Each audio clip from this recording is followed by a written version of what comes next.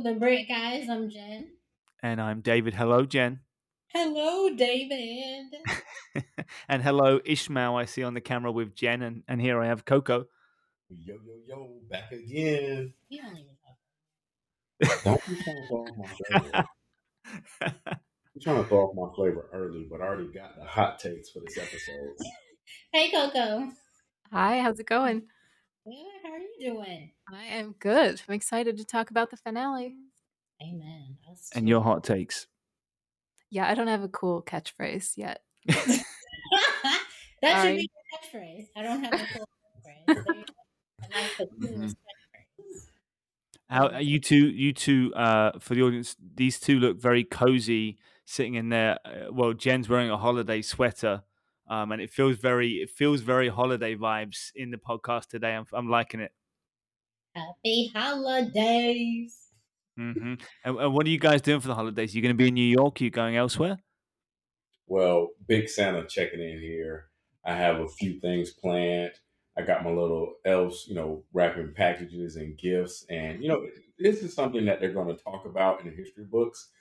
Living with your significant other, aka my wife, in a one-bedroom apartment and trying to hide stuff. That is quite the mystery. I know that story. Excellent. It involves a lot of discipline. Yeah, and you have to revert back to your lying ways sometimes. Oh, what? Well, that's what we're doing? Oh, okay. But the thing is, I'm not interested in finding the things. I'm really not. I'm a grown-up, okay? The thing is, he had something with like a linen cloth over it. And I'm like, sir, look, what's going on? Like, do you want me to discover this? So I'm not interested in finding anything. So while I appreciate you, doing everything you can to hide them, I'm not looking for them. I'm going to have to come back on this podcast to tell you about that linen cloth after the fact, because I just love how she thinks she knows everything. This is beautiful.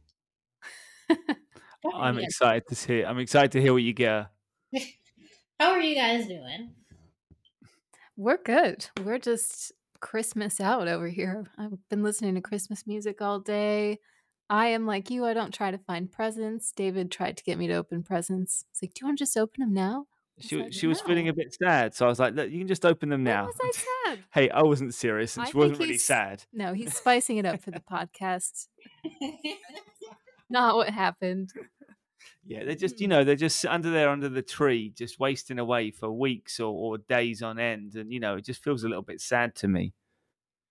Well, I have a birthday around Christmas, so I'm used to this. When's your birthday?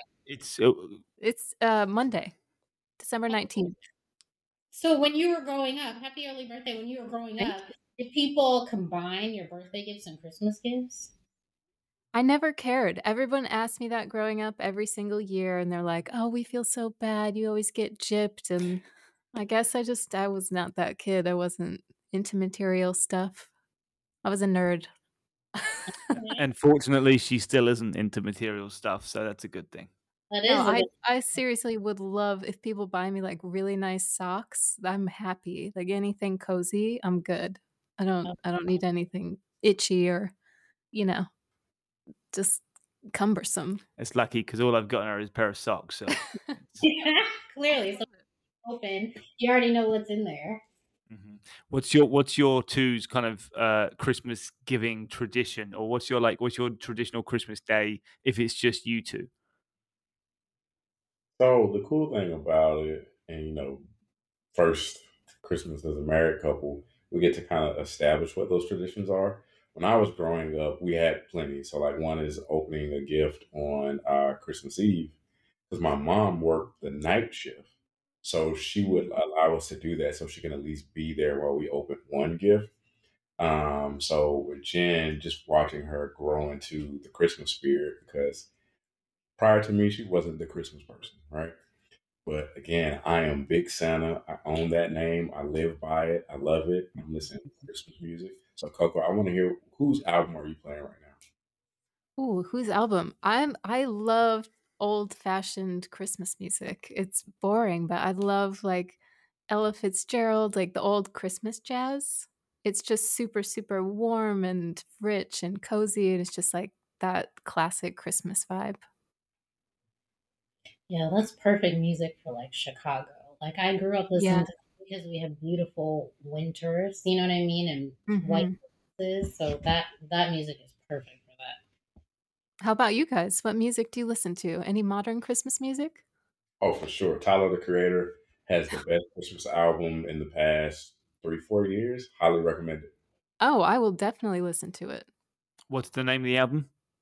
Oh, it was actually the soundtrack for the new Grinch movie, and he did Oh, it, and it's so musically inclined. You're going to be very surprised. Like, wait a minute, this is Tyler, the Creator. It's phenomenal. noted. Can't wait to listen to it. Yeah, we'll definitely give that a listen. I'm loving the sound of that. Before we move on to the episode, the way you sounded, David, I don't know if you've ever seen these old SNL episodes. Those two ladies, one of them is Molly Shannon, and they like. This is Tickling Coco, whatever it is. Okay, so Coco must know, and you can fill in the blanks of what I'm trying to say. But they had a radio show, and they just had these like I don't know these warm but like shady kind of voices. I don't know the way you just said what you said. It made me think of that. It was like they were making fun of sort of like NPR Christmas, where they Yeah. were just like, "Oh yes, wonderful, absolutely, that is just fantastic." Oh, that sounds lovely. Yeah, that's what David does. Yeah, that's exactly what Yeah, he said. that's a treat for you guys. Well, the problem when you talk about music is that David is actually one of the only tone deaf people I've ever met in my life.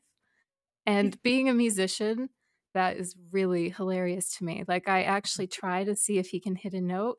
Or we did this test when we were in Hawaii because I was just like, "Are you actually tone deaf? Or are you just not really trying?"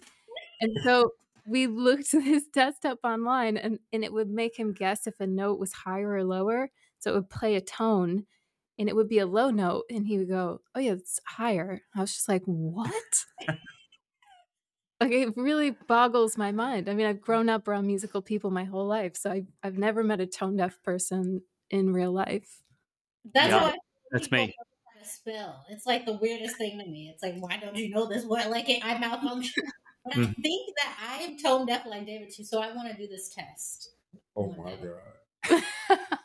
David, I got to see you dance now because that is just my. Oh, you think it's related? Yeah, it's because he can't hear the music. Well, see, this is it. So I can like I love music, and I think I have good taste You do. generally, and I can hear good music and bad music. But it's just when I have to get specific about it, I am hopeless. And when I have to sing, you don't want to hear me have to sing. That's like the worst kind of Christmas you're going to get is when you have to hear me sing. David, you probably don't know this, but Jen is an incredible singer. I kid you not. I'm not saying this for the podcast. That's my favorite thing that she does. Man, if I'm having a bad day, boo, just sing to me, please. So I recorded her singing once. We're gonna talk. Yeah, I'd love to hear that. Ridiculous. Anyway, this was And a nice warm. you could also hear you singing on your album, which would be No. we won't go that far. I'm embarrassing Coco now. We're here to talk about the TV show. The TV show. Okay, the TV show. And before we get to the TV show, we're definitely having you on for an episode for I don't know a release single, something. You got to promote your music, girl. So Oh, well, thank you. We'll see if I ever finish my second album. Fingers crossed. It's sounding amazing so far. The little I've heard of it, it Thank sounds you. incredible. Thank you. So Trying to get better at receiving compliments this year, 2023. I can do it. compliments, receive them all, Coco. Receive and them. she deserves a lot of them. So she's got to get used to it. Oh. That's enough. Mm-hmm. Then you could see how red she is. I can't actually. I can't. So we're here, guys, for all the commentary on this finale of, I want to say, one of the greatest white shows. I'm sorry, I gotta say it, okay? One of the greatest white shows I've ever seen in my life. And I just want to say up front, I don't want to see any black people in this show, okay? And we could talk about that later, but I'm not interested. I just want to see white people, okay? And that the name of the show is The White Lotus, as we know. And this last episode is aptly titled Arrivederci. I want to hear everybody say that. Arrivederci. That was pretty good. Go ahead, David, please. Arrivederci. Sorry.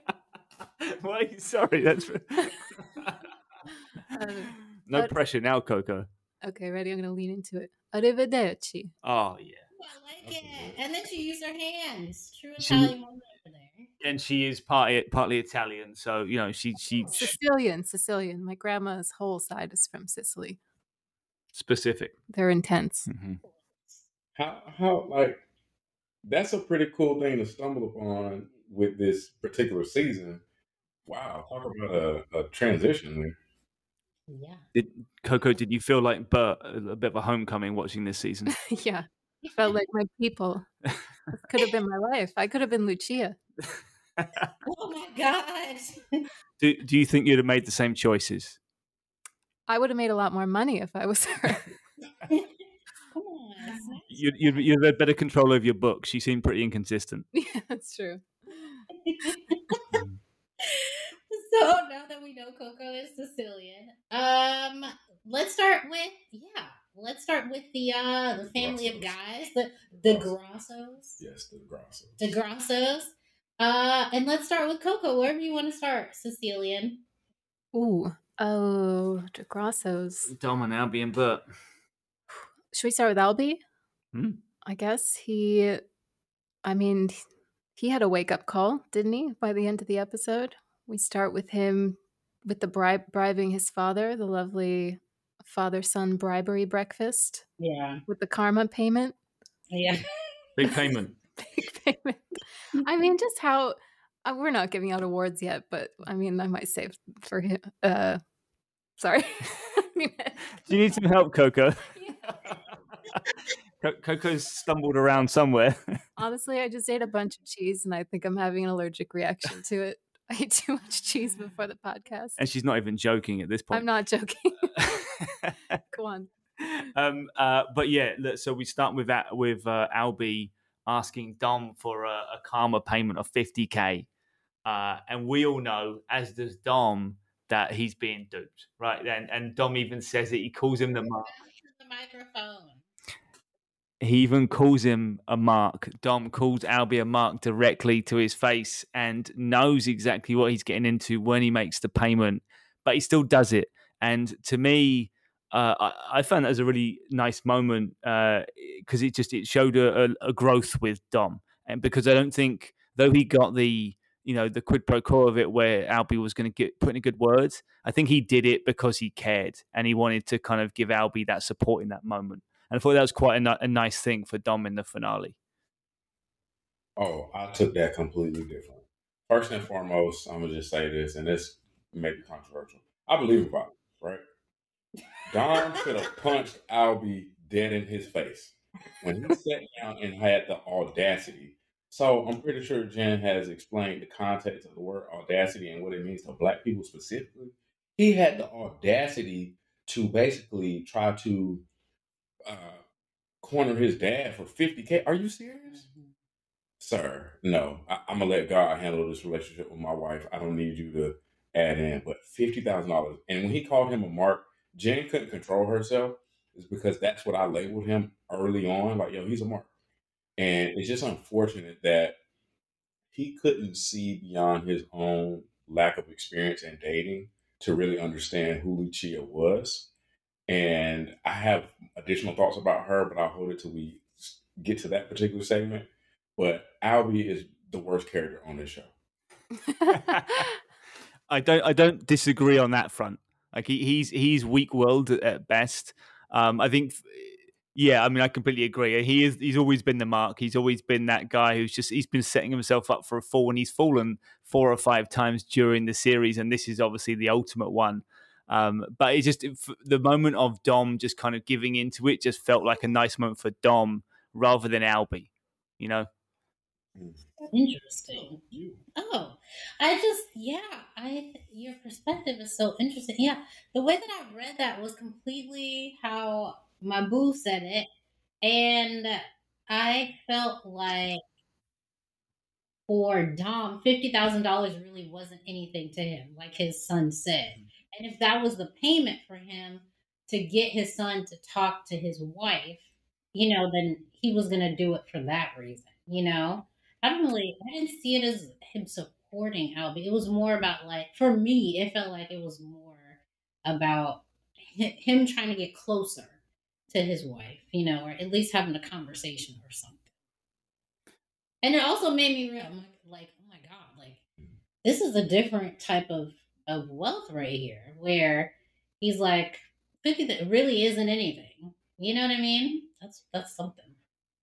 And one additional thing, I felt like that payment in reference to Dom was more so of, I'm going to teach you a lesson. Like, this is something that, well, excuse me, you have to learn this lesson on your own. So I'm going to enable you to learn this lesson because I've tried to tell you what she is, who she is, but you just can't seem to receive that from me because you're judging me based on the decisions that I've made, but also decisions that your grandfather Bert has made. So you think you are Captain Saberho and that you're just going to be the one who, kind of turns the generational curse off and start doing right by women. And if you remember, Dom even said it, like, so are you going to just save every woman that's in need? So I think that was his way of like, hey, I believe Lucia's going to be who she is, and she's going to be the one to teach him the lesson. The one addition I'll make to that, what I find interesting about the situation is, I think Albie, I think he knew he was getting conned. Like there's a part of him where I think he knew it, and him in asking for that money, he did want to help her. Like regardless of whether she was conning him, he was still helping her. And secondly, kind of him kind of having that moment with his dad of like, look, you've put me through all this shit, you've put Mum through all this shit. I'm going to ask you for something now that is totally ridiculous, and I just need it as kind of for me. It was kind of a question like, do you love me, right? Do you care about me? Like, regardless of the situation, I'm asking for your help, and I need it right now. And that to me, that's what that was for Albie. It wasn't as much the other stuff. Like I felt there was an element of that about it. I think the whole thing's just morally bankrupt. I just think, it's just so bizarre to look through the lens of someone, like Jen said, has that much money that 50 grand is nothing. And we grew up on food stamps in my family. So just the idea of asking your parents for any money is insane, let alone going on a beautiful vacation and then asking for 50 grand for a stranger. Like for me to try and see through that lens is insane. But I don't know. I guess that's the show. There's people like that exist, that have these conversations, and how insane it is that's where that family got to, that they're that rich and that corrupt that they can start bribing and pinning things against each other to get what they want. And Albie sort of losing his innocence in those moments too, where he's kind of falling into the like corruption sort of his family, and he's always kind of on his high horse, but he's not really anymore because he's not really better than anybody else at this point. Yeah, exactly. Yeah. Well, so then let me ask you, for those guys, Bert, quickly on Bert, it doesn't feel like he changed, right? In the end, he kind of, there was moments when he felt like he was going to kind of get to the end of his journey and be like, hey, actually, look, I made some mistakes. I lived my life a certain way and it cost me. But after his experience hugging Mia, he's like, actually, it was just like back to old school Bert. Do you guys agree that he kind of didn't really change that much in the end? There was a chance of it, or you think he did change a bit? I think he remained the same, but since the beginning, I didn't have an issue with how I was introduced to him this season. I thought he, did his dirt with his wife. Then I came to understand he thought he did his best, sort of hiding the dirt until his son told him, no, you didn't really hide it. We knew, and Mom died bitter. Um, I think he, in his own way, believed that he, at least with his wife, like respected her, that kind of thing. And when she transitioned, moved on to the Lord and stuff, he's just like came to this understanding or this belief he's probably never going to see another woman naked, right? Which he says.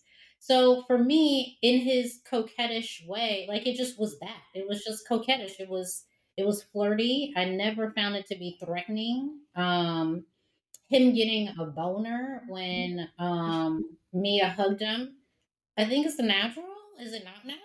I mean, I think it's natural. I'm not a man, but I mean, I think so. So when he said, our Achilles heel, what do you say? Our Achilles heel is our Achilles penis. Yeah, that was hilarious. That's funny. And I was like, I understand without being a man. So for me, I don't mind who he is as an 80-something-year-old man. Yeah. So no, I don't think he changed, but I never had an issue with how we were introduced to him. I second that. I don't think he changed at all. I do think he had a reflective moment when Dom kind of exposed a little bit of what was actually happening.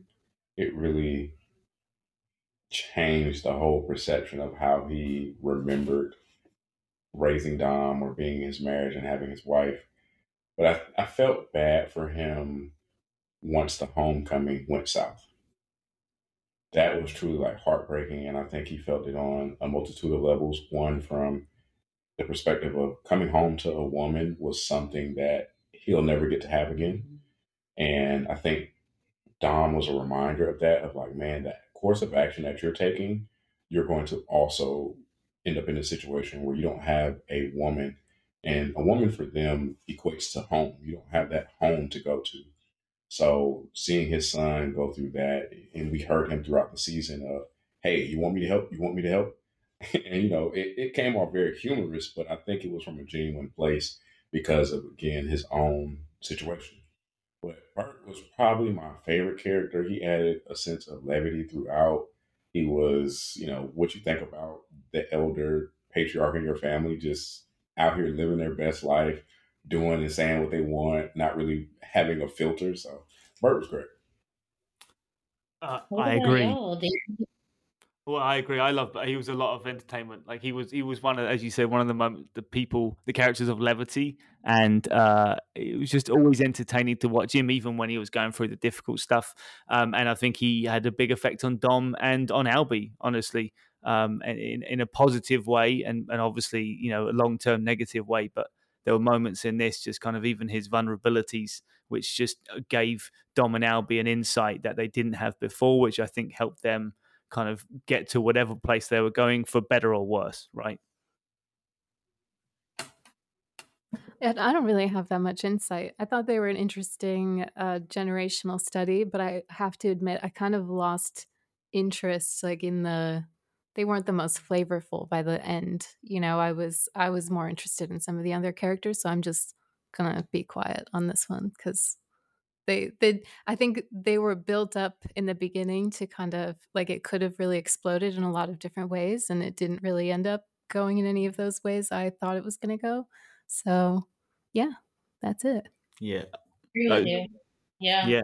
Yeah. I think actually Dom was my first pick for like the person who was going to die, so I got that wrong, and I think everyone probably got every prediction wrong, honestly, considering how it ended.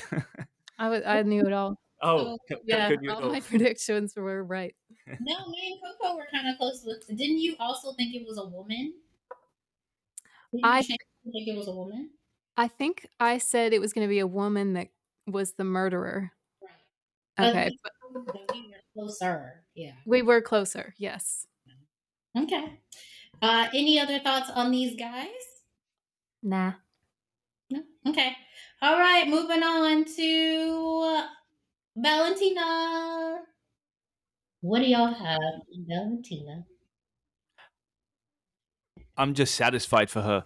I feel like she was one of the more interesting character journeys through the show, from beginning to end, and she was one of the most enjoyable characters to watch grow. And I also think that she grew the most, well, one of the most of all the people in the show. And I just really enjoyed. I was really satisfied with the ending of her character, and it feels like she is probably, in a way, the biggest winner of all of it. Kind of, if you look at the individuals. I agree. Her character development was just really satisfying. I didn't really have any complaints. I thought they tied up her story really well. She kind of ended up finding her own happiness and having this new door that was going to be opened through Mia and Lucia to go to gay bars and maybe explore a new life. And then she was kind of standing up for women, giving Mia the job at the hotel. And yeah, I just thought she was a great character. I feel like they tied it up in a nice bow there. Ciao, ciao, Rocco, go to the beach. Like, anyway, Valentina was incredible. And I think what was so amazing about the writing was at the beginning of the season, just watching how she shunned and basically spit on Lucia and Mia. But by the end of it, Mia was the one who helped liberate her from the shackles of, her coming to terms with her sexuality. So to see how that completely did a 180, I thought that was remarkable. Yeah, I agree with you guys. I was just so happy that Valentina didn't become like angry after the experience with Mia. That was my concern, because that could have happened. But I was also kind of happy that she didn't change so dramatically to where she was being nice to men. She's still a man hater, okay? Because she damn near cussed out what's his name? The short guy. Oh, he was funny. Yeah. Oh. He's like, "You want me to go to the beach? You want me to do this? Where do you want me to go?" And she's just like, "Sir." So yeah, like that's all I have to say about her. But I yeah. And I'll just say this: Valentina was a simp. She kept getting her little heart broken, like back to back. I'm like, come on, get it together, girl. Well, look, she was lonely. That was her thing, and at the end, she wasn't lonely anymore, and that's the prize for her. Oh yeah. Yeah. Anything else on Valentina? No. Okay. Moving on. Mia and Lucia, the prostitutes. Two of the other big winners. David, do you want to start there? I mean, sure. Lucia, we called that, several episodes ago. That was always, that we knew Albie as even when you were on with us, Ishmael, and even before that, he was the mark, he was the victim here, and that whole balance with Dom and that tension. So I was pleased to see her win. Honestly, like, she was a crafty woman. She really played it well. She played them like a fiddle. And she got what she wanted, and she got security, and she looks like she looked after her people. She was just kind of really out for it.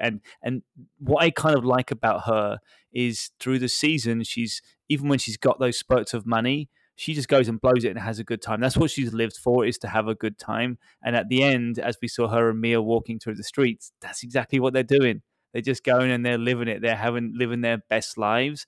And you've got to rate that. And that feels like a very Gen Z thing, right? I think that's like to just kind of live every day, like really kind of the old school saying of carpe diem is just, and then it went to YOLO and now it's whatever it is. But it feels like they're really, like, they've grabbed onto that and they're doing it in their own way.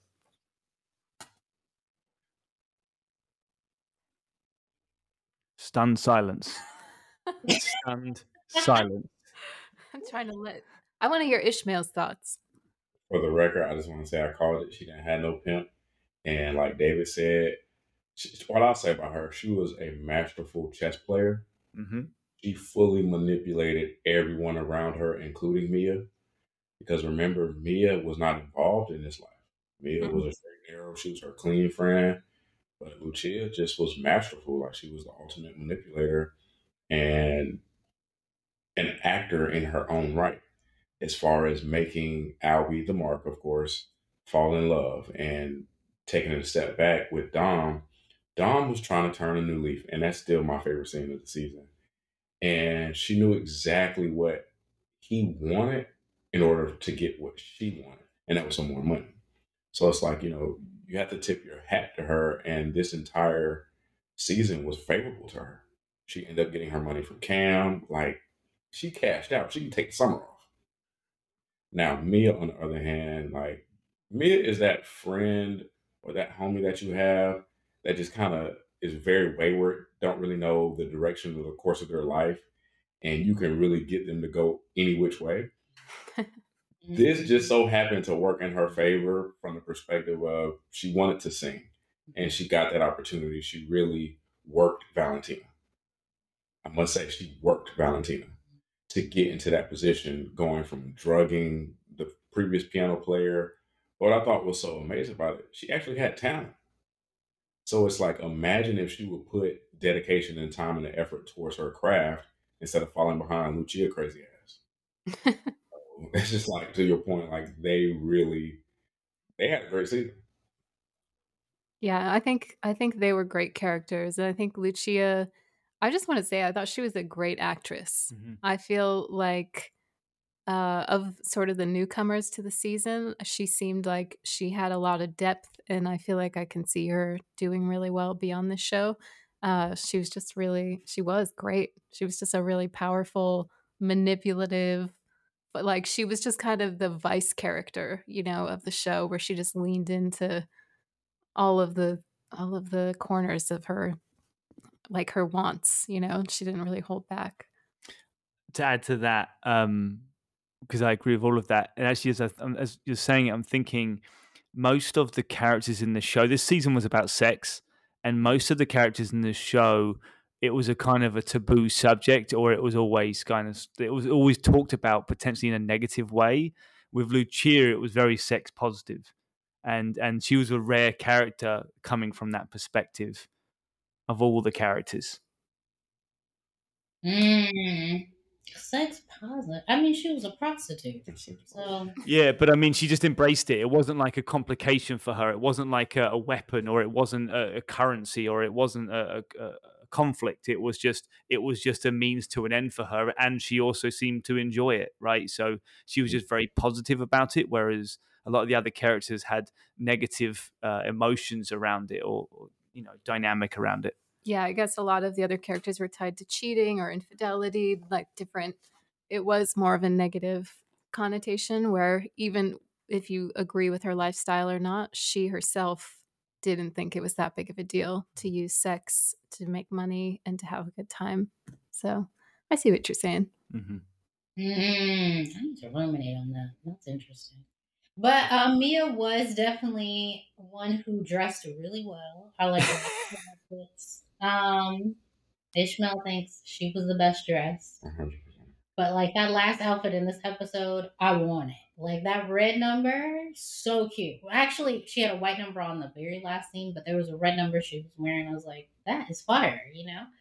Wait, Um, Mia or Lucia? I'm sorry, Lucia. Okay. Phew. Yeah. Gosh. David, last night, David and I were like, Mia's wardrobe is just so bad this season.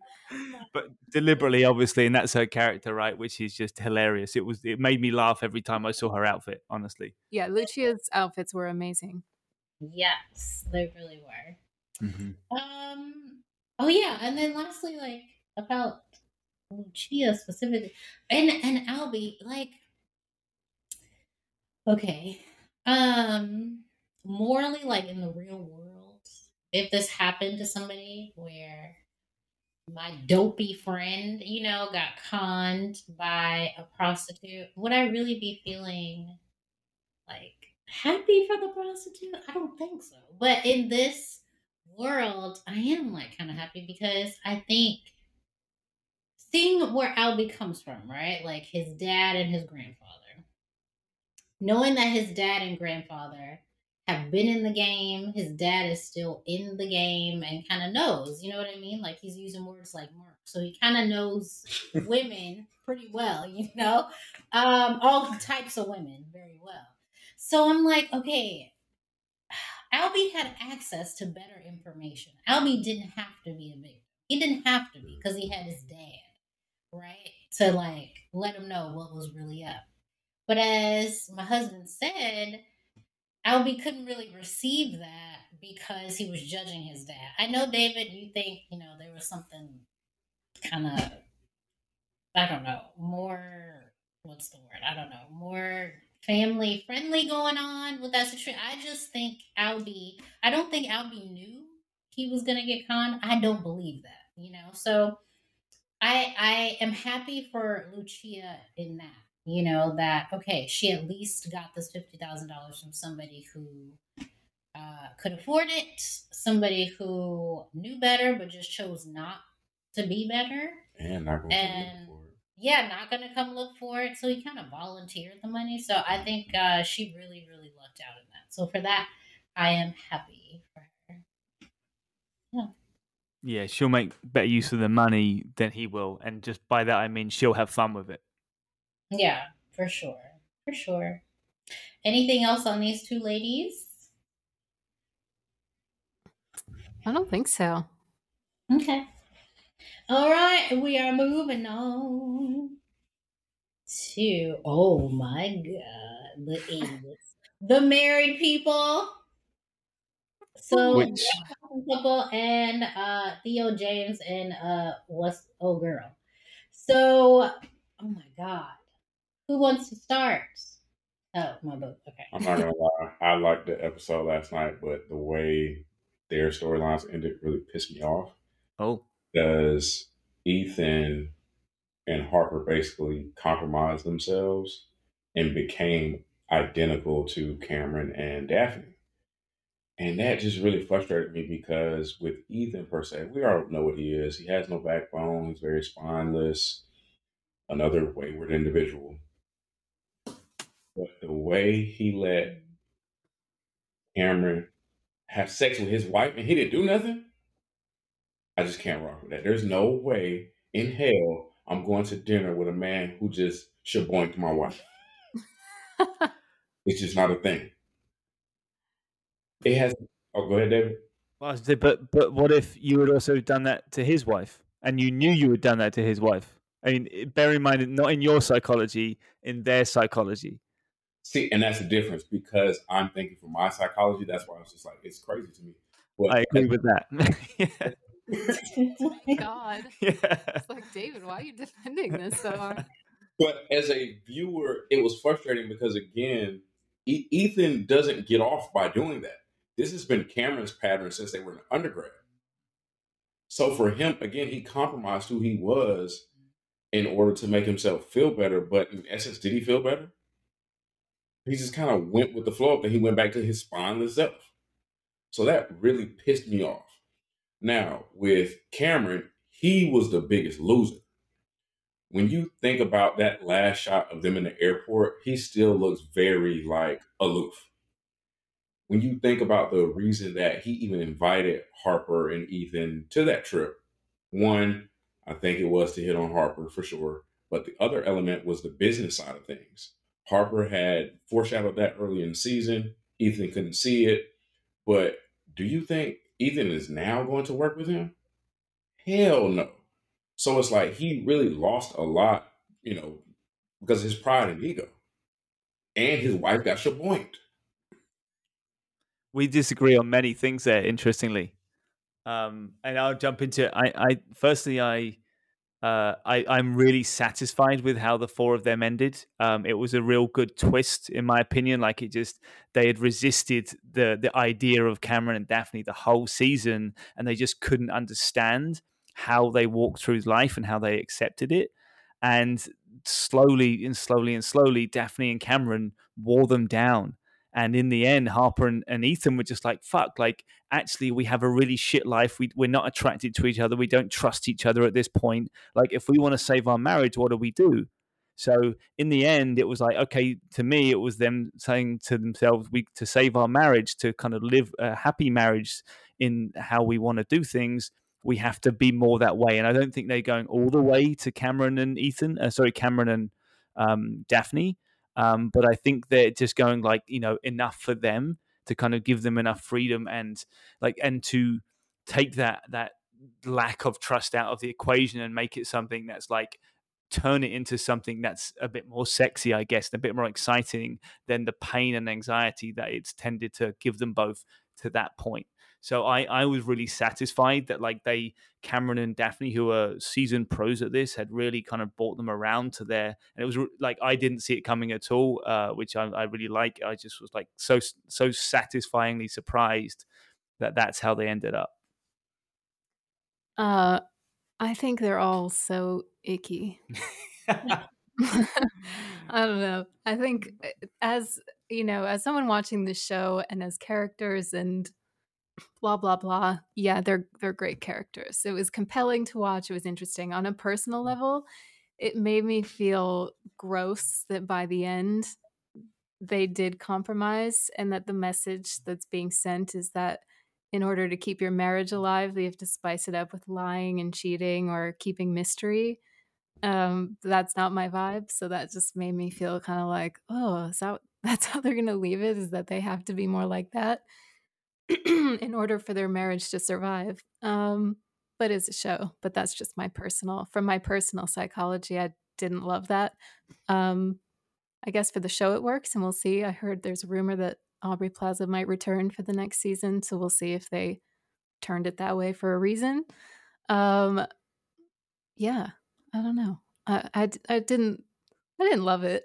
I kind of wanted there to be a little bit more drama between them. Obviously, we know where the drama ended up being, but they were still fantastic characters, all of them. Yeah. I really did want Ethan to do something else to Cameron, and it just didn't happen. I agree. I also agree. Yeah, it felt like it could have been more explosive at the end there, but interestingly, I guess there's an interesting part of that in that Cameron is a volatile guy, as we saw early on, and we were kind of led to believe that, and it was Ethan that obviously fought him in the ocean. So it's actually kind of, again, it's a bit of a twist that there wasn't more violence there, and it was dealt with by words to some extent with Daphne, but also by sex, right? Which is what the show's about, and that's, you kind of use that as the weapon of choice to kind of swing him to their side and their way of thinking. And I just thought it was a really crafty way of layering in the theme of the season to kind of to switch that perception. Oh, and then there was a moment where we thought that Daphne might be the murderer. Did you guys have that thought at all when she was taking him out to the island? We were like, oh, wait, for a second, she was talking about murder podcasts in the beginning and how she thought it was really hot or whatever. So May was like, maybe she was going to kill him to keep him quiet to protect Cameron. So I guess we still don't really know what happened there. We can assume that they hooked up, that she and Ethan hooked up. But for a second, we did think it was going to murder. The one thing, also something you said, Ishmael, which was that Cameron was the biggest loser or one of the biggest losers. The interesting thing about that, which was really confirmed in this episode, I think, is that his kids likely aren't his kids, right? They're like they're kids of another relationship. Like Daphne mentions it a couple of times. She even at one point shows Harper a picture of the hot trainer with blonde hair, blue eyes, and it turns out to be the kids. Oh, wrong one. Which is a big tell. And then at the end, when Cameron's in the bathroom and she's on the phone to the kids and she's like, come and say hi. And he's like, oh, God. To me, that resistance was part of him. Like, they're not my kids. I'm just showing up. I'm just doing my part for this to carry on working the way it's working. I didn't even pick up on that. Yeah, I think he knows they're not his kids. Yeah. These two go deep, man. They go deep. They're so fucked up. Yeah, I'm with you, Coco. They super nasty. Yeah. Oh. Damn, I ain't think about that. Ugh. That is really nice. Ugh. So why be with her then? I mean, clearly they have an understanding, right? They have a way of working things. Like they're a power couple focused on money, and they that's what their aim is. They want to live a certain life, and they understand that for both of them to live the lives they want to lead, they have to do it. They have to do certain things and accept certain things from each other. And they've clearly been doing it for at least 3 kids worth. So at least 6 years of their lives. So another 2, 3, 4 on top of that, like it's 10 years. They've got it down. Ugh, functional dysfunction. That's good though that you said power couple because they are 2 very committed people. They're committed to the institution, And so if it is about being a power couple, then that makes so much sense. If it's to build wealth, build whatever, they're going to do it together no matter what. Very like, I mean, this isn't that fair to say, but the closest thing to it, I think, knowing that two people are actually not that happy with each other, but kind of have good times, are like Jada Pinkett and Will Smith, Even though I don't really think they have. You know what I mean? Like, it's like, it is what it is. We're committed to the institution. We're staying here. We're better together than apart, kind of thing. So if that's the case, like we're assuming that's what the goal is, then it makes me even sadder for Ethan and Harper, because they don't really have a goal, I don't think. Like why are they actually together? As we learn, they don't have a foundation. They don't actually trust each other. They're not attracted to each other. Then what is the glue that's keeping them together? Is my thing. So I think it goes back to what David said. Like, you identify Cameron and Harper as, no, not Harper, Jesus, Cameron and Daphne as the power couple who understand, like, hey, we're building something here and we're committed to that. But when you look at Ethan and Harper, maybe they married for love. Because remember, she asked him. Oh, interesting. And he was like, I love you. That was his first response. So maybe that's the manifestation of that, just to give us as viewers the dichotomy of power versus love. Interesting thought. The other thing I'll say on that with Cameron and Daphne is that they actually do really trust each other, and they don't trust each other in the sense that they're not going to cheat on each other. They trust each other in the sense that they will always have each other's backs, and they'll always come home, and they'll always do anything they can to support each other in whatever they're doing, as regardless of how fucked up it is. They have a real trust with each other and a bond in that way, and that was obviously the thing that lacked with Ethan and Harper, and they came around to in the end, just thinking about it in a different way. Yeah, I think the whole thing's just weird and emotionally abusive. That's kind of what it's built on, is like they even if they respect the institution, but Daphne and Cameron, they both go do their own thing and then hold it over the other person to a point to make them jealous enough to have passionate sex again. And it's just based, like, all of their roots are rooted in weird shit.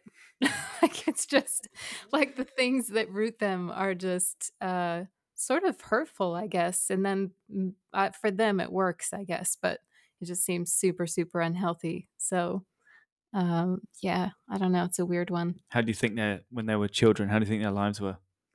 Oh God. I'm just kidding. Lots of parent wounds.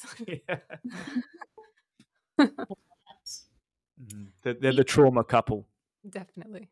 Oh my God, definitely both of them now, for sure. Anything else on these married people? No, I'm satisfied with their ending. I'm satisfied. Me too. Do you need some water? All right, moving on. That's right, Coco. Keep your man hydrated. That's right. That's the key. Water for water. Next we have Portia. Poor Portia. Poor Portia. Well, or really lucky Portia. Almost potentially got murdered and then didn't. And also some really frustrating Portia. What the hell are you doing? I feel the worst for Portia in respect to, and maybe this is me just viewing it from my psyche. I'm thinking about what happens to her outside of the script. When she returns back to the States, she's going to be questioned significantly. You went on a work trip with your boss who died, and when we check these phone records, you were calling her, profusely. What happened? And she has a lot of knowledge as to what transpired, but can't necessarily speak on it. Because what did Mr. Fleabottom say to her? Hey, these are powerful people. That's my Essex accent. But So I actually feel the worst for her. And again, it has to do with what happens off the script. Yeah, she's got a lot coming. Also, why didn't she run so many Thank times? you, Coco. Thank We you. were frustrated That's by that. Thank frustrating. you, Coco. You didn't think because I said that and you were like, no, she needs to stay or something. I did not say she needed to stay. Well, Why? No, she's she from a story perspective, she had to stay because she had to get away at the end, so they had to kind of keep her lingering and kind of keep that drama. That's But all it was. okay, even after he stole her phone and she kind of knew he stole her phone and she called Portia and then Portia gave her that information, that is definitely running point number one. Number two, the second time she got in the car and then asked if she was being kidnapped. But got in the car first and then asked if she was being kidnapped. I was like, this is not believable.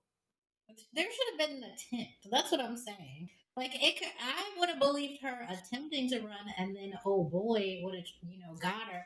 But at least I would have appreciated. Yes, because remember he said it was his job.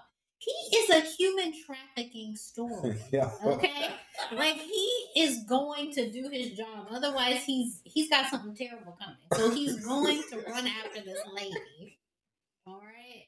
But yeah, Portia is what a sad person. All she wanted to do was go to Sicily, have a good time in her depression, and then it turns out her damn boss is killed by some gay people, some random gays.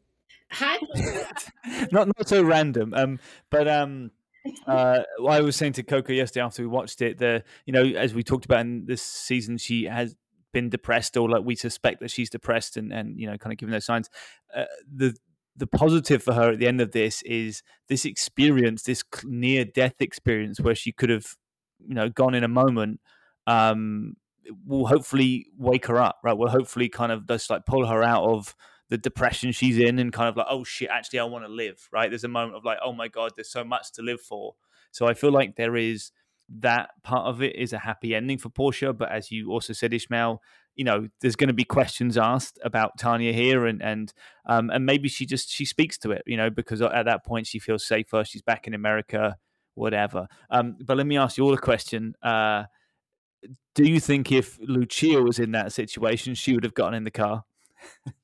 Man, Lucia would have had, snipers on the roof. She'd have had little whisper. That'll never be Lucia. Okay, she is too smart for that. No way. So do you think? So I wonder. The writing again, Mike White. That like the two younger American kids, Albie and Portia, both essentially just kind of duped to some extent and naive. And then you've got Lucia and Mia. Mia was more naive, but she quickly learned. And Lucia, like there's a deliberate difference in those mentalities and how they're kind of walking through life. I think there. and it could be a socioeconomic thing too. I agree. Money makes it easy. Well, yes, but what I'm saying is, though, Mia and Lucia seem like they're at the bottom, right? To be a prostitute, you have to be in some serious situation to think, okay, I need to sell my body for some money. That's how I feel, most of them at least. And, Albie is from a very well-to-do family. Portia, I think, well, yeah, Portia, she had like a rich boss, and I assume, she was making good money as an assistant, and then was able to go to Sicily with her. You know what I'm saying? So you have these two cushy kids contrasted with these other two kids who are from the bottom. I think socioeconomic plays a lot in terms of how they were able to develop common sense and street smarts a little faster than the other two. Exactly. I agree. Very true. But Albie was looking pretty good by the end of the episode, huh? To Portia? That's what she get. She was chasing something she didn't need, and Tanya warned her, "Don't be chasing that fast ass. Go get you something." And Albie was the simp that she essentially needed. And again, Tanya tried to warn her, but she didn't listen to it. And look at the bullshit she ended up in. But I'm gonna say that, and I disagree with my boo on like this could have been either social commentary on social economic status or Americans versus Europeans and how you value money. I think about Mia and Lucia. I didn't think they were poor by no means. I didn't think that they were out here, scrapping for money or, excuse me, scrapping for food or trying to figure out how bills are going to get paid. I feel like they were very well capable women who were just, back to your earlier point, David, just sex positive. Like, hey, I like having sex. Might as well get paid for it. Agreed. Yes, I'm just thinking, Coco. Sorry, Coco's dragging me to the microphone, but I'm just thinking for a moment. God is in the details. Well, as you're thinking, I just want to say, yeah, okay, the sex positive thing came back up, so I got to say it. I don't think so. Like, jobs in general, right? Most people don't even enjoy their job. Then you have people are literally coming in your body. That's your job, okay? And as a woman, I'm sorry, I gotta paint the picture so you guys know what I'm talking about. We're receiving, and so okay, I love having sex with my husband. Okay, it's wonderful. Okay, so the thing is though, after that, Coco, do you know where I'm trying to go? It's a lot of work. I'm just gonna say I'd be exhausted. I could never do that job. My God, not just right mentally, but your hoo-ha is exhausted. Your whole body. I mean, my God. So that's why I think it's interesting that you guys are using the word sex positive. Like, again, if she had other options, I don't think she would be choosing this life. I don't think so. Pardon me. Sorry, David's going through puberty on this episode. If I start getting high pitched, then ignore it, please. I think they made a choice, like the same as Mia made the choice to do it for her. She wasn't in that frame of mind, and she's like, actually, yeah, I can see the positives of this. Why wouldn't I do this? Right? It's easy to do. I can make money. I get what I want from it. And Lucia, I suspect, is the same way. Like, she kind of, from episode 1 to episode 7, she did go on a journey as well. Like, even in that week, she grew, and the way she was thinking about it and using it seemed to kind of be more sophisticated towards the end. Do you just mean that Lucia's attitude towards sex was not like guilty? Yeah, it wasn't negative. It wasn't. Is that what I'm just clarifying? Yeah. Like, that's what you mean by sex positive? Not that like her whole career choice was a positive thing, but that her attitude personally towards choosing it was she didn't have like all this guilt wrapped up in it. Exactly. It wasn't a negative thing. Like, it wasn't like most people in that show, in their, like, sex was a negative thing in their lives. Positive at times, sure, but it was a negative, like, dynamic in their lives, whereas for her it was a positive thing. I see what you're saying. Okay. I see. But Portia, the one thing I do want to really highlight, because God, this was one of the most stressful scenes in a TV series I've ever watched. But when they're on the phone, Tanya's on the boat, and Portia's, oh my God, my heart was racing out. It was out of my chest, honestly. It was crazy. Oh my God. I'm so glad she had the wherewithal to like get his phone and call. First of all, who even remembers people's phone numbers? I was like, what the hell, I only remember his number, okay? And I just learned that. But to like know my boss's number, I'm like, wow. That's amazing. It was very stressful. And I'm so glad she got it out of her mouth, because I'm sure she was like, like crazy in her mind. She doesn't know what the hell is going on. She didn't throw up, like nothing, yeah, it was crazy. Wait, are we moving to Tanya? Well, we were finishing up on Portia. Oh, sorry. Okay. Does anybody have anything else on Portia? Aside from the fact that I feel like the next season she's going to be involved somehow, because we kind of have to see how that unravels with Greg, right? Yeah, probably. And I do want to make an honorable mention here, which is the guy from Essex, Jack. That's his name? Is that his name? Jack the lad, yeah. Oh. Where did you hear this from? She said it in the car when they're in the car and they're at their insanely stressful moment. She says Jack. Yeah, I think it is Jack. You might be That's right. not his real name. Then this is again a human trafficking story. I don't even know a Jack. That sounds crazy as hell to me. Jack, that's nuts. No, Why? it doesn't sound right. It doesn't sound right. I'm sorry, it does not sound right. I can tell you, being a British guy and just being that makes this a perfectly normal name for some. My nephew is in his early 20s as well, and his name is Jack. Get out of here. Wow. Well, anyway, I don't like it. It doesn't sound right. So I'm going with the old boy from S. So I was scared that he was gonna like go crazy because when she got in the car and she starts talking about, yeah, like, so you F your uncle. I thought he was about to like, I just didn't know what was gonna happen. I thought maybe he was gonna slap her or do something physical to her. And I guess it just caught him so off guard, you know. But I don't know. But I wonder what's gonna happen to him because everybody's dead. You know what I'm saying? And so He does have Quentin's credit card and his car though, so he's gonna have a good time before it ends up. Well, yeah, but then he has to go into hiding, doesn't he? I mean, kind of.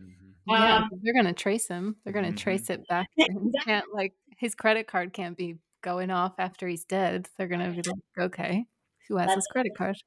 Dead giveaway. So for Jack, yeah, I'm like, he's free and I'm happy about that. Because he really believed that he was in a better situation than his flea bottom situation. I'm curious to know where he goes from here. So that's all I wanted to say about him. Does anybody have anything else to say about Jack Gross? No, he just was very well cast. He was a very scary dude when he went dark. Agreed. Yes, very wonderful, excellent. Just beautiful. You just said that so wonderfully, Ew. Moving on. So we're moving on to the last character. You know, the whole reason why we even came on this journey of White Lotus season 2. Oh my god. Oh my god. Done it. And the one who done it was Tanya. And who did she do it to? The gays. And with what? Not a wrench or a thumbnail, but a burner. So where do we want to start, David? I know you want to start. Go ahead. Whoa. Just also to highlight that the way this all played out, Coco and I were kind of shouting at the television at several moments, just like, the fear for Tanya, just like in the moment, just kind of getting into her psychology, knowing she's in the middle of an ocean on a boat with three guys, one's coming up, who we know is a gun and is part of the mafia. She's just terrifying, and the fact that she kept her cool as she did the whole time speaks so much to her character, and I love it. And then I won't jump too far ahead, but kind of when we get to the climactic moment where she kind of comes out firing, it's just like, with the squinting eyes, just like the kind of the hoping, and just, it was just everything I would hope from that scene. Like, it really just, it was everything you wanted in that moment, that she was gonna get away and she was gonna beat the guys. And the fact that she didn't beat herself in the end, I'm okay with that. Like I said to Coco, I would have been really unsatisfied if the guys had killed her, but I was satisfied that she had died. I was okay with it because of the way it happened, and that she had succeeded over the guys to get to that point. But I'll let you guys jump in now, but that's my overall. Yeah, I was just going to say, at first, I've come around to the way that Tanya has died, but at first I was pissed that that's how she died. Because, not that I love that she, I guess I wanted her to have the confrontation with Greg. That was the only thing I was missing, was I was really hoping Greg was going to show up and she was going to get, even if she ended up dying after that, that she let Greg know that she knew everything, or I just wanted her to have that moment, because she just had so many people pull the wool over her eyes that I just wish she had that. But I also get the way that she died. I'm glad she died on her own, as Mike White said in the little episode thing afterwards, that she died her own derpy death. Like that was like a very Tanya way to go, and that her last words were, "You got this, girl." So good. She didn't have it. And just on the Greg note, quickly with Coco, one of her other last lines to Quentin, it was Greg cheating on me. And that was Greg having an affair. It was Greg having an affair. Oh my God. So naive to the end. Mike White, I love you so much. It's just what a great line. And it's so Tanya, and it says everything. Like, even she's just killed 3 people or 2.5 people at that point. It's like, was Greg having an affair? That's all I want to know. I know you know. Yeah, I know. Oh, Tanya. What an amazing... She's just perfect. Jennifer Coolidge. She really is. What an icon. So what are your twos overall with the ending, Tanya? I was satisfied with it. I thought it was perfect. I felt the same way as you, Coco, for sure. But I found her demise to be perfect. You know, like, it was brilliant writing. It really was. It was. it was operatic. Greg succeeded, okay? Like, in what he wanted. I know my boo has like an opinion on the success part of Greg, but in general, Tanya. First of all, we have to talk about the iconic line, right? She goes up to the captain, and he's like, "The gays, they're trying to kill me," and then captain doesn't even speak English, but he understands gay. I didn't realize gay was gay in every language, because gay is gay in English. I'm like, dang. And so he's like, "Tutti something gay," meaning I'm gay too. So what are you talking about? So her saying that was so iconic and so good. And what I appreciated is it wasn't like a slur at all. She's just trying to like wrap around her mind around the fact that people are trying to kill her, and what she knows them as are the gays. So the gays are killing me is amazing. I think that she. Am I going to say this? I think she deserved to die in this episode. When we think about it, and this is going to be very controversial, I guess. Tanya definitely has moments, right, where I love her, I think she's funny, all this kind of stuff. But she also was very like selfish and kind of mean to people. You know what I mean? And like not the greatest. So maybe I shouldn't say deserve. Nobody deserves to die. But I feel like I wasn't heartbroken completely over the fact that she died. I felt like she kind of got a little bit of karmic retribution, in my opinion. I agree. I think it was right for her to go in this season, for sure. Yeah, I think the thing with Tanya, which we can safely say after 2 seasons and going through what she's gone through this season, she's never going to change, right? She is the person she's always going to be. So kind of her dying at that moment isn't, there's nothing like, oh, something could have been different. Something could have changed. She could have had this. She could have done this. She could have done that. She was going to carry on doing the same thing she was always doing or had been doing recently, and she's never going to change. And also, she's gone back to Greg. There would have been more pain and suffering, and she's vulnerable to that. It gets her down. It's difficult for her, like it obviously is for everyone. But she is, she's kind of stunted a bit in her mental age, I think. And so I think her going, it's for her, it's not the worst thing in that moment. And also, what I want to say that I realized is, remember in season 1, she like threw her mom's ashes in the water, and then she ended up dying in the water. Oh, I don't know if Mike White even meant to do that, but I thought that was cool. She returned to the ocean with her mama. Mm-hmm. So, I forgot about that.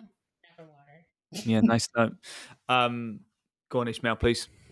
I had such a wide range of emotions as that whole situation unraveled on that yacht. To your point, just watching her contain all of that anger, rage, fear, disappointment, as she had that conversation with Portia and just kind of went through the day and stalling, vying for time, knowing what these people are attempting to do to her, it was just masterful. But all of them underestimated Tanya's ability to be Tanya. Mm-hmm. When she saw that bag, no one, including me as a viewer, would have anticipated Tanya to go get that bag and go see what's in it, right? No, I disagree with that. Really? Oh, please, David. I- Oh, it's- please, David. Mhm. You did not.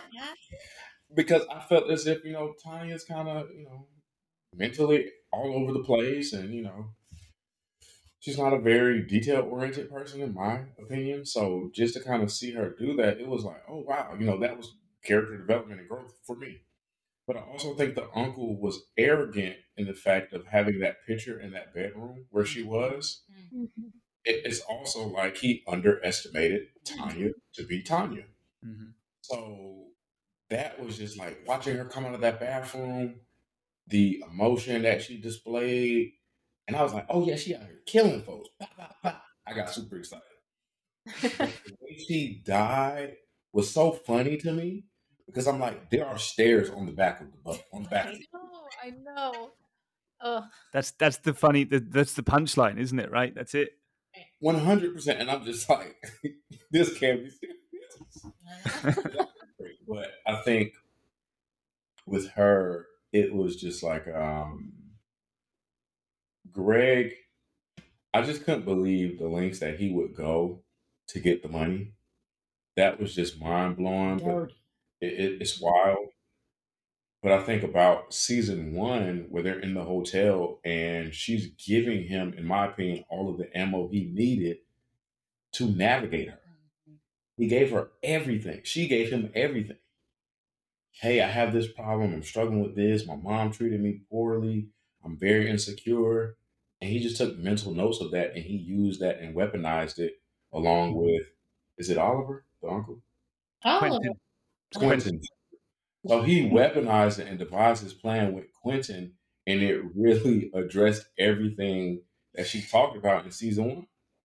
Not Oliver, but Who the hell is Oliver? I don't know. Some random English name. That is hilarious. He's the guy that needs more soup. Yeah, he is. Okay, Oliver before you Twist and Jack. really quick. So I do disagree with you a little bit, Boo. I think the only reason why it clicked for Tanya was because of Portia. Without that phone call, I think she would have still been in the clouds. So when Portia told her, then she like started the puzzle pieces, kind of went together. You know what I mean? So I think Portia's the one that actually saved her life. But I'm glad she put them together. And then one last thing. I'm so sorry, Dave. Sorry. Okay. Because there was a theme here too of there are a whole bunch of things that were inferred that we didn't see, and I appreciated that because, and I talked about this before, intuition, intuition or just putting stuff together.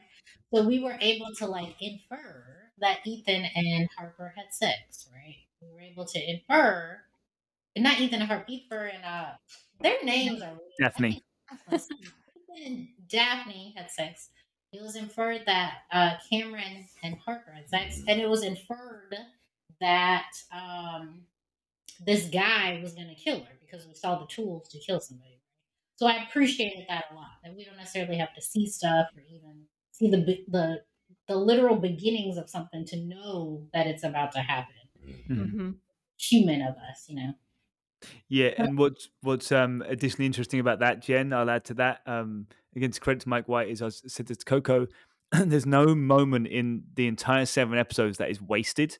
Every scene in that show is of value, and that's great writing. But to the point where, as you say, some of those scenes infer other scenes, which is also just even more incredible. It's like a whole other layer of writing skill.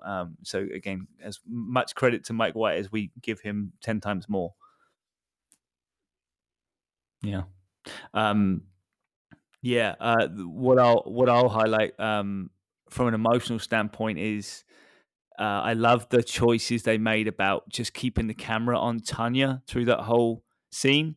Yeah. It just like if they'd been cutting away and saying it wouldn't have had half the effect. But just seeing her through the day and through the season, and it build up and the suspicions, and then it coming to reality is like, oh, again, the heart racing, those like pumping out the chest, just seeing her face and just like crying her eyes out, holding the gun at the door, and just incredibly well done and thrilling and terrifying and anxiety inducing and just really fantastic. And obviously, you know, credit Jennifer Coolidge, because those scenes, man, were just out of this world. And if she doesn't win, you know, the Emmys and the Globes again next year, or whatever, that's just criminal. Honestly, she's up to, if she won it this year, she's upped her game so much in season 2. It's incredible. I agree. And then a question for you guys. Do you guys think Quentin is dead? Yeah.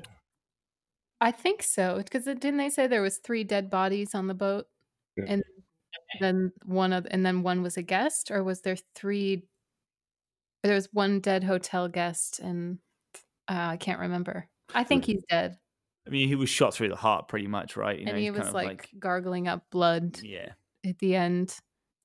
Yeah, I also like that touch, actually, that he wasn't dead out of that moment, and she got that kind of the comical question, obviously, about Greg, which is just so funny. And she says it, and he's like, the blood comes out of his mouth. It's so White Lotus, and it's so Tanya, and it's wonderful. Yeah. Anything else on Tanya and Greg and these guys? I mean, season 3, right? I mean, we know that Greg, at the moment, Greg's the winner. He got what he wanted, but let's be honest, it's you know, the Porsche element of it. It's going to come back to him one way or another. That guy isn't going to get away with it, which will be an interesting thing to see next season. And my suspicion on that is, I think Mike White kind of alluded to it being in Asia the next season. You know, I guess Thailand maybe, or the Philippines or something, and maybe Greg is out there kind of sunning himself, you know, kind of in his victory lap, just enjoying the money. And Coco, you had a thought about that with the theme that he suggested. Oh, do you want me to share that now? Please. Oh, I was wondering, well, I guess I was just hoping to see Jennifer Coolidge again in a different way. And I thought, I know Mike White said that they're going to be playing around with what's like spirituality in the afterlife or Buddhism or something like that. Reincarnation, that kind of stuff. So maybe next season, maybe we see Greg grappling with like the haunting of like the ghost of her. Like he doesn't really get away with it. Maybe she's like, who knows? Maybe he goes into the situation where like, even if it's just in his own psychology, he's like having visions of her, or she's fucking with him or something from the beyond. The ghost of the White Lotus present. Yeah. And he lost his lover at the same time. Yeah. So it's like, yeah, you got the money, but to what end? Well, that's one thing we never got actually clarity on, is that Quentin and him were lovers. I just want to, because that's when Quentin tells the story originally, he says that Greg was straight, he wasn't gay, and regardless of them not having that romantic relationship, he would still do anything for him to this day. So that I put from what they were putting down, I don't think that they were romantically connected. Yeah, I'm not sure. I actually don't know if they were together or not. I don't know how I feel about that. Maybe. Do you think you're going to be able to sleep tonight? Now, he said he was straight. He used that word. I'm pretty sure when he says the story, I can't remember exactly the word straight, but it's the emphasis was that he wasn't gay and they weren't in a romantic relationship. But regardless, you know, he still was very fond of him and would do anything for him. Yeah, that's an interesting take. But I thought the Tanya line was so funny of her saying, "Did he have an affair?" Because it's inferred, but maybe that's why I thought it was inferred. That he did have an affair with this guy or something. Something was going on. Maybe he allowed him to hit it or something and be like, okay, after I let you break me off, can you help me kill my wife so we can get this money? You know, whatever it is, something's, I feel like a sexual favor is in there somewhere. Well, I mean, look, think of the logistics of that affair just quickly. Quentin lived in Italy. Greg lived in wherever he lived with Tanya. They hadn't seen each other, you know, they were not in the same continent. Quentin lived a lifestyle that he was living with all the money, and he was running out of money. He needed money. He kept in contact with Greg because they're close. Greg's like, I want to get out of this relationship. There's tons of money here. To me, that's what happened. There's like, oh, look, we could do something here. We can both get away from this and get what we want out of it. So, like, thank you for presenting that, and I hear that. But I guess where my mind is like, you gonna call your homie to devise a plan to kill your wife? Maybe because the leverage. Maybe it's because he knew Quentin liked them like that. So if you've ever had somebody in your life where you're like, but to kill, there are people. Listen, people kill for less, man. Yeah, if somebody wants you enough or has you kind of give them an idea that maybe they could get close to you or something. If you did X, Y, and Z, then they would do. There are people desperate enough to do that. $500 million. Remember that. That's right. I think I read that just a little off the cuff thing earlier. To get like the million versus a billion, like a million seconds is like 11 days, whereas a billion seconds is like 31.5 years. Right. So $500 million.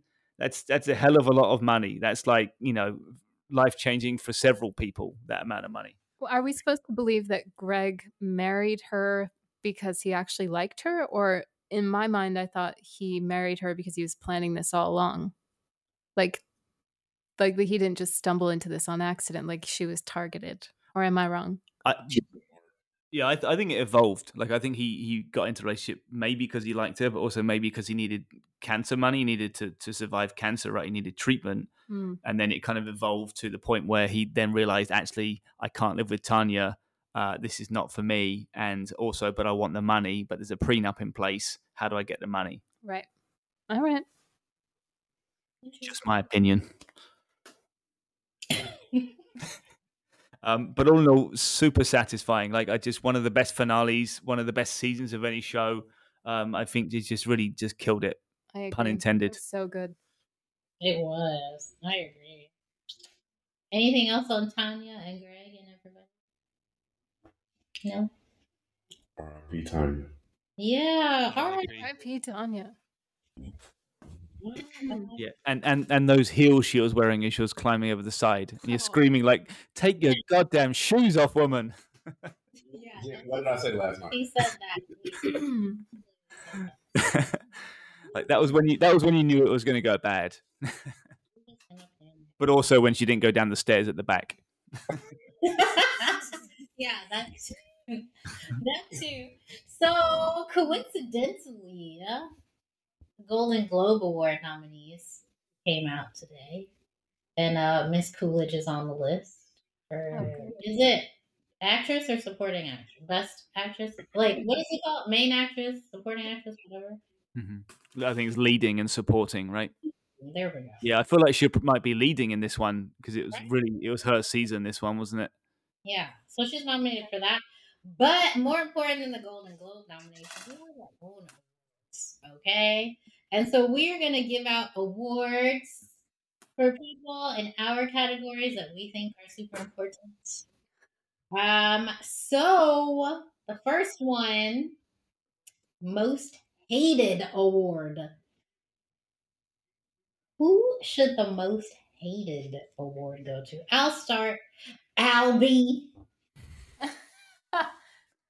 I hate him just because. Actually, no, Ethan. That's a damn lie. Ethan is the most hated. He sickens me. You've hated him from the beginning. Like there was no love for that man right away. It's been consistent because I'm like, why do you even get the blessing of being a man? And you just don't do what you're supposed to do. And you let another man play in your face. That dinner scene from this episode, oh my God. Never. Ethan and Harper are sitting there, understandably, looking crazy, upset, sad, all the things, by themselves. Here comes Cameron and Daphne like nothing happened. Okay. Hey, y'all, what's going on? Oh my God, why didn't you tell us you were having dinner? Let's sit down. After they done effed each other's spouses, after Ethan gave Cameron a big shiner, you just would think, I mean, what is that? And so for Ethan to have not said anything, I'm just like, I'm done with you, sir. So that's the most hated award. The audacity of coming to that dinner like that. There you go. Anybody else? I'm just going to say Cameron. Cameron is my most hated. I think just his character, his person, is just a disgusting person, and probably the best example of one of the archetypes, one of the biggest problems on our planet right now, is epitomized in Cameron. So he's got to be the most hated for me. Yeah, I was gonna say Cameron, but Daphne was slipping a little at the end for me. As the whole time I was kind of feeling bad for her, and then at the end I was like, "Oh, she's twisted." And then she was like just going with it, just rolling with like she liked the darkness, and I was like, I think I just yeah. I'm gonna put Cameron in. That's easily Albie. He was a mark. He betrayed his father for a hoe. He's just the type of mark I've ever seen in my life. And he just had the audacity to be self-righteous about it too. Like, if you have the opportunity to go help somebody, you help them. Right, man? Go get your lame. He was just annoying. And he was awful. And he's gonna go back to the States and he still ain't gonna get no ass. Yeah, he's going to suffer, I think, for a while. All right, Just next. have a bad pay for more hookers. Well, so the most hated, the votes they're in, and it's Cameron. We got 2 for Cameron. Very good. Cameron's got it. Second award, the biggest dope award. Who's the biggest dope? I mean, I would give dope to Albie. Ditto. Yeah. I thought you were Coco was gesturing then to me as she said that. So you won't see that on the Biggest dope. Ethan could also be a dope. I think I'm gonna go with Jack from Flea Bottom. What? He's a slave. Why would you call him a dope? But his master dead. He took the L. You can't call a slave a dope. They're a slave. So anyway, the votes are in. It is definitely Albie. Okay, next one. The biggest come up. Who came up the best? Lucia, hands down. I agree, Lucia. I'm gonna go Valentina. I'm gonna go Lucia just because Valentina, like, she had good character development, but Lucia really, like, she played the whole hotel. Like, she was the best chess player. All right, Lucia it is. Lucia's got it. All right, most liked. Bird. Yeah, Bird. What do y'all think? I'm gonna go. But I'll go Bert as well. It's I'm good with that. But I think I felt nothing for Bert. he was just yeah, I don't know. Maybe that's why. Like there wasn't as much drama. There wasn't as much to hate about his actions in this story. Right? He was just kind of just that levity. So it was just kind of made it easier to like him and enjoy his presence on the screen. Yeah. Yeah, I think I'm gonna go Tanya. She was just the most fun for me to watch. That was what I was toying with back and forth with Tanya, because she's just incredible. Just every time she's on the screen, I'm excited. Yeah, that's a good point. Yeah. I'm going to change my answer to Tanya. Yeah, that's right. Oh my God. Then what's the tiebreaker? What the hell is this? This is America. We can't have a tie. Tanya and Bert. Well, let's say Tanya, because we know we're never going to see her again alive in that sense. So maybe she gets it just by default because she's out. She's gone. She get what's that word? Post.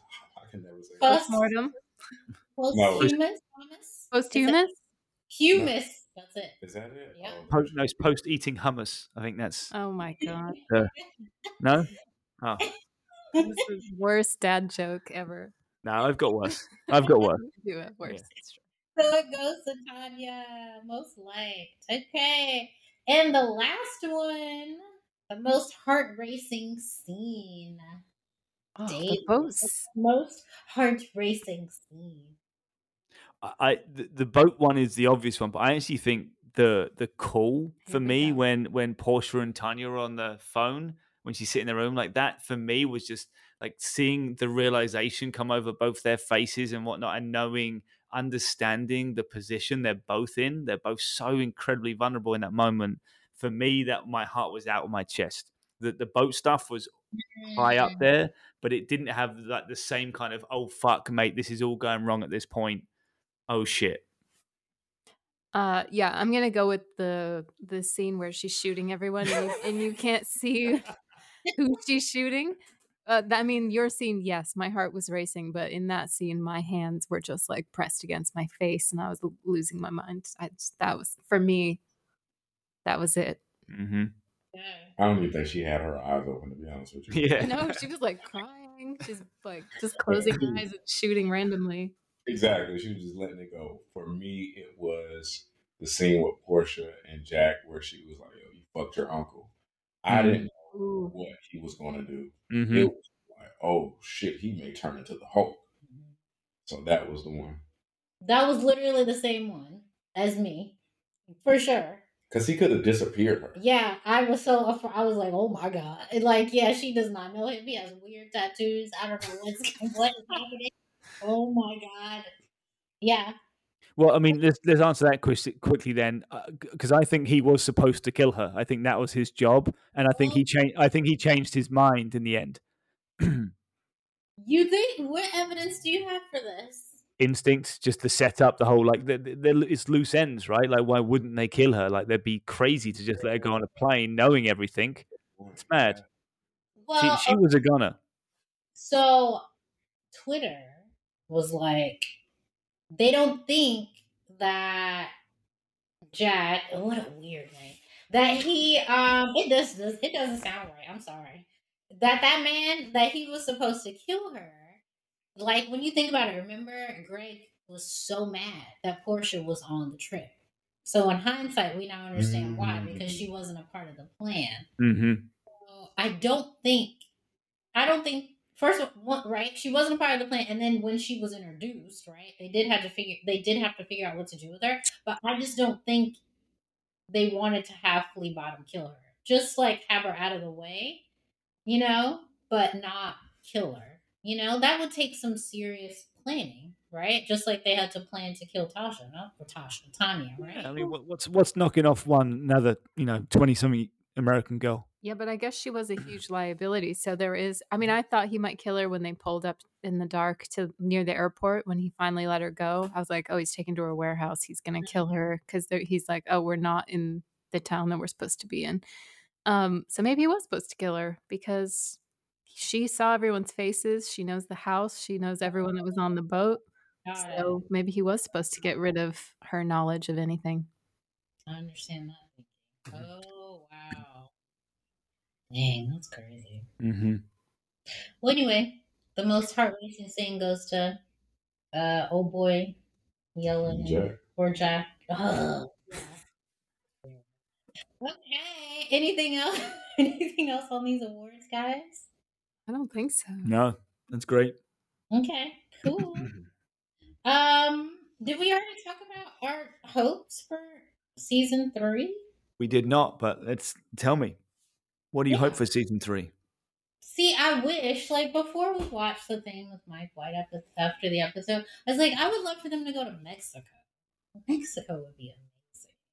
Mexico, Portugal would have been nice. Yeah. Mexico or Portugal.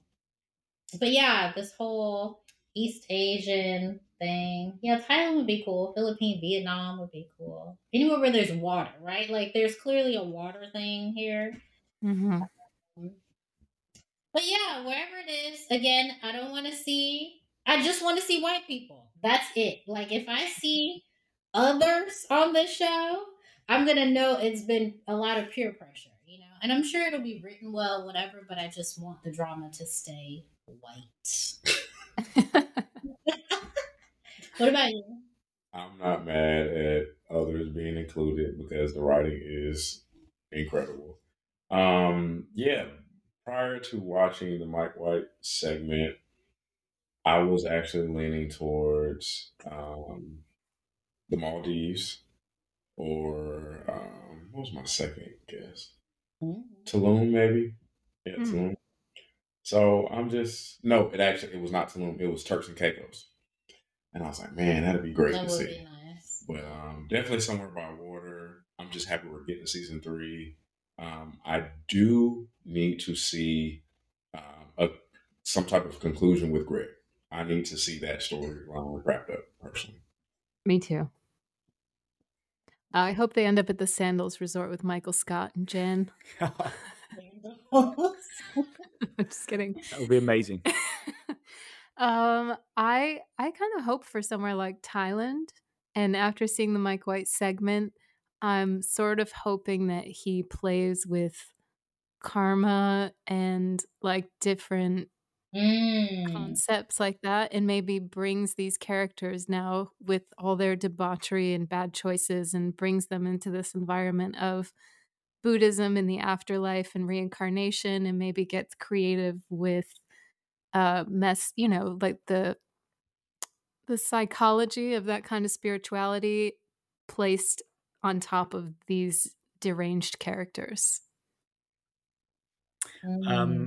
Yeah, I like that. I like the idea of Asia and Asian culture, which is a big variety of kind of how they think about mortality and all the things that come under that umbrella, and that's obviously what he's trying to skewer next time around, which I really like. And Asia's just like Thailand's a really cool place. You know, there's just some wonderful countries there, and just some amazing, interesting people and environments. And I also think somewhere like Thailand could really add some fun to the drama. You know, it's like multi-layered. Whereas you kind of mentioned like the Maldives, Ishmael. The problem with that is it's like limited. It's like there's just this very small, right? Whereas you go to somewhere like Thailand or Mexico City, there's just so much room for drama and intrigue. And so I like that. I like that this show is all about layers and about complications and about like people being connected one another.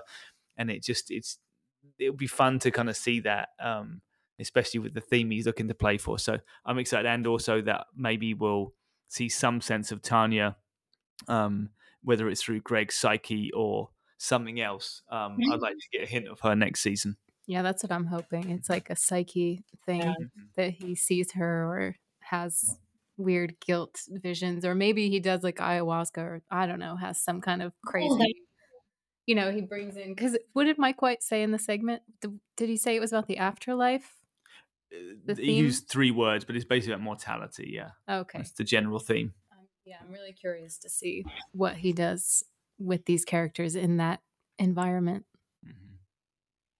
Yeah. Mm-hmm. Anything else on you guys' hopes for next season? That it's really soon. Yeah. Soon. Oh, I have a recommendation, actor recommendation. I know I said like keep this to an hour, but the conversation is just so good. It's so good. So a legend who needs to be in season 3, Laura Dern. Okay, like can't you just see her? Oh my god, an amazing woman. The latest thing that like I saw her in was like Big Little Lies, but she's phenomenal. Okay. Do you say that knowing that she was the voice on the end of the phone to Dom, like when she it's I'm fairly sure Laura Dern, it's her voice. Ishmael's checking on the phone. He can just fact check in a minute, but I'm pretty sure she's the voice on the phone to Dom. Although the picture he looks at in this episode is not Laura Dern, so it's just her voice is used in this season. Are you sure it's her voice? Well, Ishmael's checking for us now just to confirm. But is Laura Dern's voice on the phone in White Lotus season 2? Pretty sure it is. Wouldn't that be you already got that in season 2, Jen? Oh wow. Mm-hmm. Whoa! It is her. Oh my! I'm like, oh my god, get out of here! It's happening. What an ear you have, by the way. Yeah. It's not tone deaf completely. Yeah, right. Tone deaf, but he can identify actresses' voices. Right. Yeah. Actors, no chance. Actresses, easily. Yes.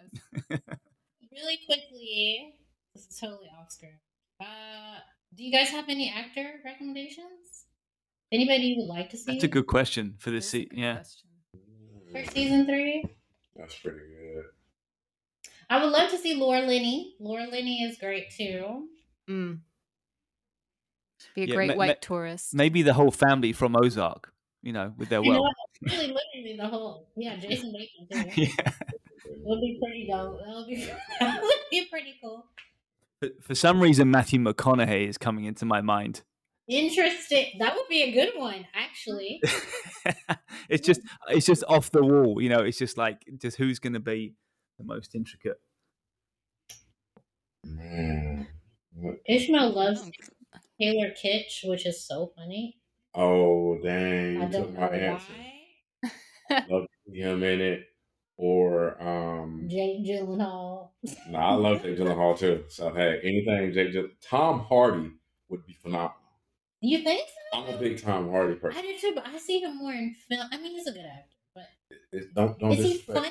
Don't disrespect the God. I'm sorry, babe. Is he a funny person? You ever seen? Well, never mind. I'll talk to you about that off the air. But yes, he is funny. Tom Hardy would be great.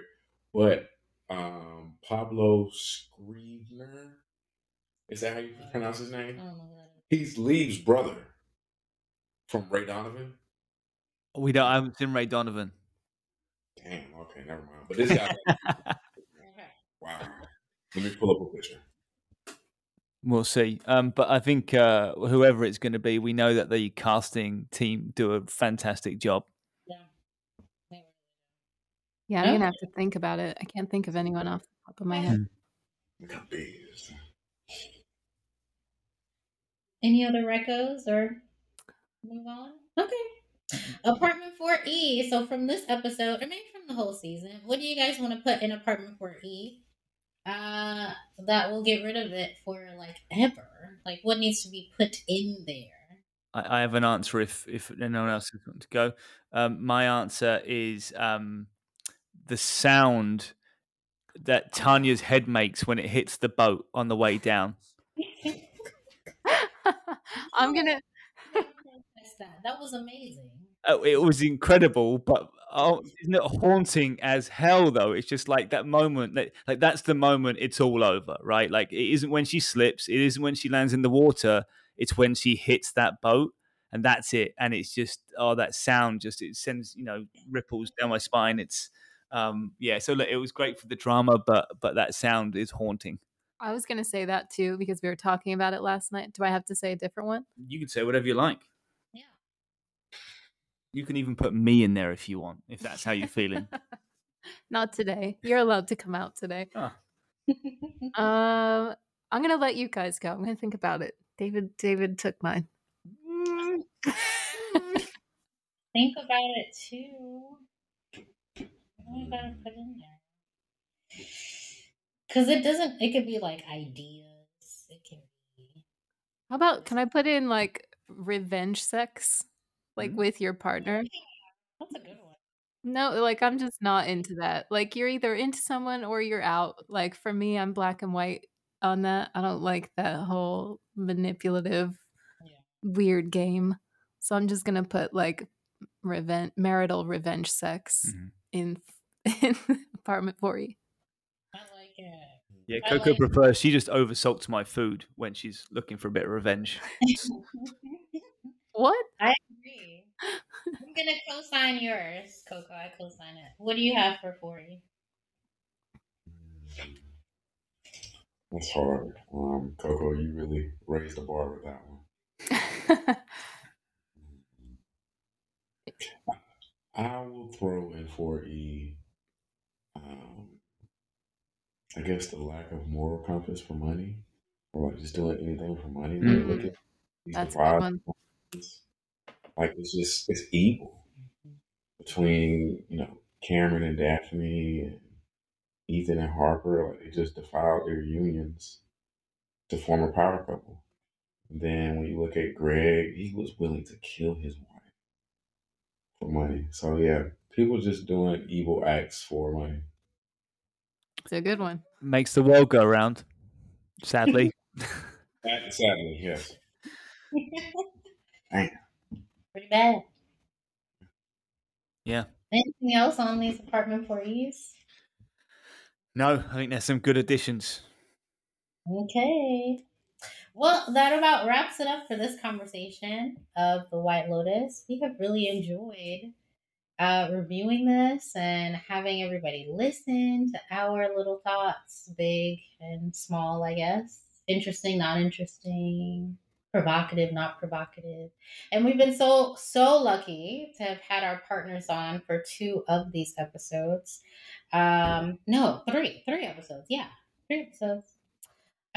So we are definitely going to be back for another season. Of course, we're not sure exactly what we're going to do, but we will be back, and we hope you guys will be tuning in.